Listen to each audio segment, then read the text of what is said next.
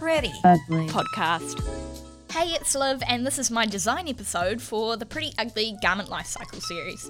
So in today's episode, we are looking at zero waste design and ethical designers. Zero waste design is part of our whole new sustainable movement in the textile industry, and basically it's a form of design that generates no waste, as in the title. It uses the whole sheet, square, rectangle of fabric so that there is nothing stranded left. But I can't say that we've only really just started doing this, I suppose, because it goes way back in history with Japanese and Chinese design, kimonos and pants and things, so I'll go more into that later on. One zero waste designer in particular who I studied throughout high school was Holly McQuillan, and she's from New Zealand, a lovely lass from the North Island.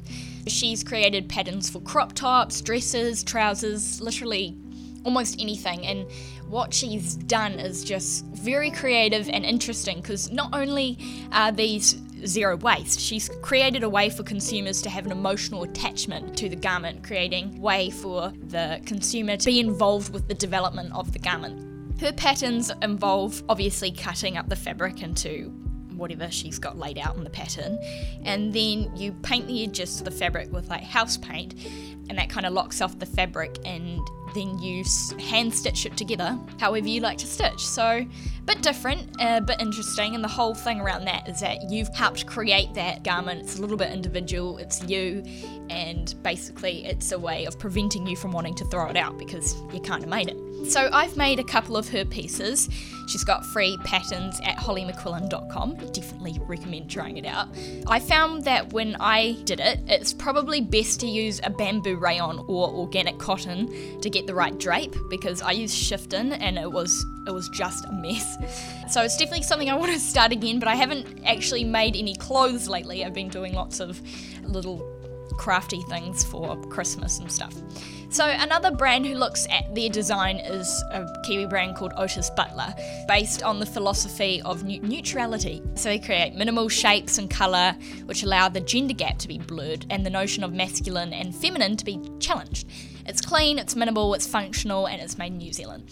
This whole thing of closing the gap between having male and female clothing is quite interesting and a better way for doubling the market that they've created these pieces for, because not only are a woman going to buy this top, but it's also for men. That's one good thing for it. And the other thing is that when someone's finished with that garment, take it to the op shop and someone else can purchase it, and it can either be a man or a woman. It doesn't really matter. It doubles the chances of it actually being bought. You make more use out of it.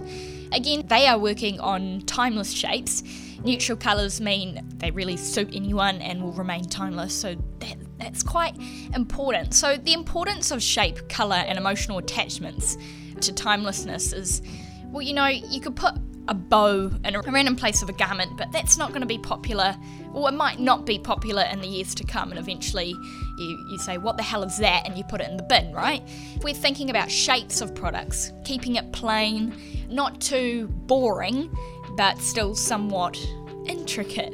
Kind of like what Gorman does in terms of making sure that their pieces are individual, being collaborated with artists, and that people can use them in the future. You know, it's not something that you can just chuck in the bin. If you've listened to that podcast I did with Gorman, you'll probably know what I'm talking about. If you haven't, definitely recommend listening to it.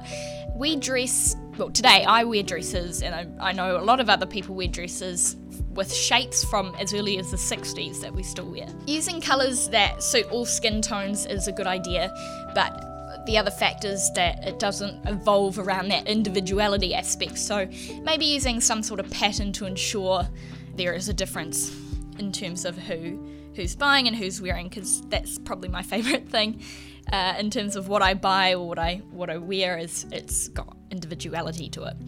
And individuality can evolve to creating an emotional attachment. Is there a way you can be involved in that garment's life? Can you put yourself into the garment? Can you put, not literally putting yourself into the garment, but can you put something unique into it of you? For me, if I go to the op shop and I've been hunting for months for that perfect red and white stripy top, you know, I don't go into Glassons and buy it. I'd probably just wait until I find that perfect one, because once you've purchased that, it's like, I've hunted for this, I've gotten it down, and now it's my turn to wear that and to develop that into something that I've made. So going op shopping is a good way of evolving your clothing into something that you want it to be. Most of my clothes I've somehow modified, like put a pleat in it or done some embroidery because I just want it to be me, and I want to keep the piece for years to come and to enjoy. But it also helps buying less because you don't buy unless you love that type of thing. So you start evolving passion into what you're buying and stuff like this. So yeah, I say all this, but like imagine trying to design something that suits everyone. It's impossible. But also individuality is a huge part of life, and why would we as consumers want to wear something that anyone and everyone is or can be wearing? So zero waste design was first found in Japanese clothing. Sorry, we're chopping and changing here. Back to the zero waste. Kimonos and the puffy pants that have so much drape to them, it's funky, and fabric back then was really appreciated and it was limited, so they made sure to use the whole sheet, and it's just beautiful. Today fabric is mass produced, and you go into Spotlight and it's almost scary to think how much of that massive fabric store will end up being in the ground one day. It's just ludicrous. So with the sewing I've been doing lately, like I said before, I've been trying my hardest to start using the whole sheet of fabric. So I've been making early Christmas presents, honey wrap, tote bags, all square shaped things, so you're forced to use the whole sheet of fabric anyway. Also, at op shops lately, I've been buying and thoroughly cleaning old bedding and turning them into all sorts, and it's just so cheap. No stains, and just, obviously ensuring the products are clean, but you'll be amazed at what you can get.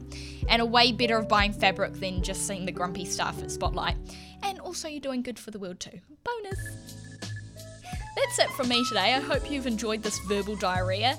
And if you want to know more about sort of the design elements and principles in what you're making, just leave a comment below and maybe I'll start up a podcast or do a little episode on that, because that is something I really enjoy referring to when designing anything, to be honest. So yeah, very exciting. Have a wonderful day. The Pretty Ugly Podcast.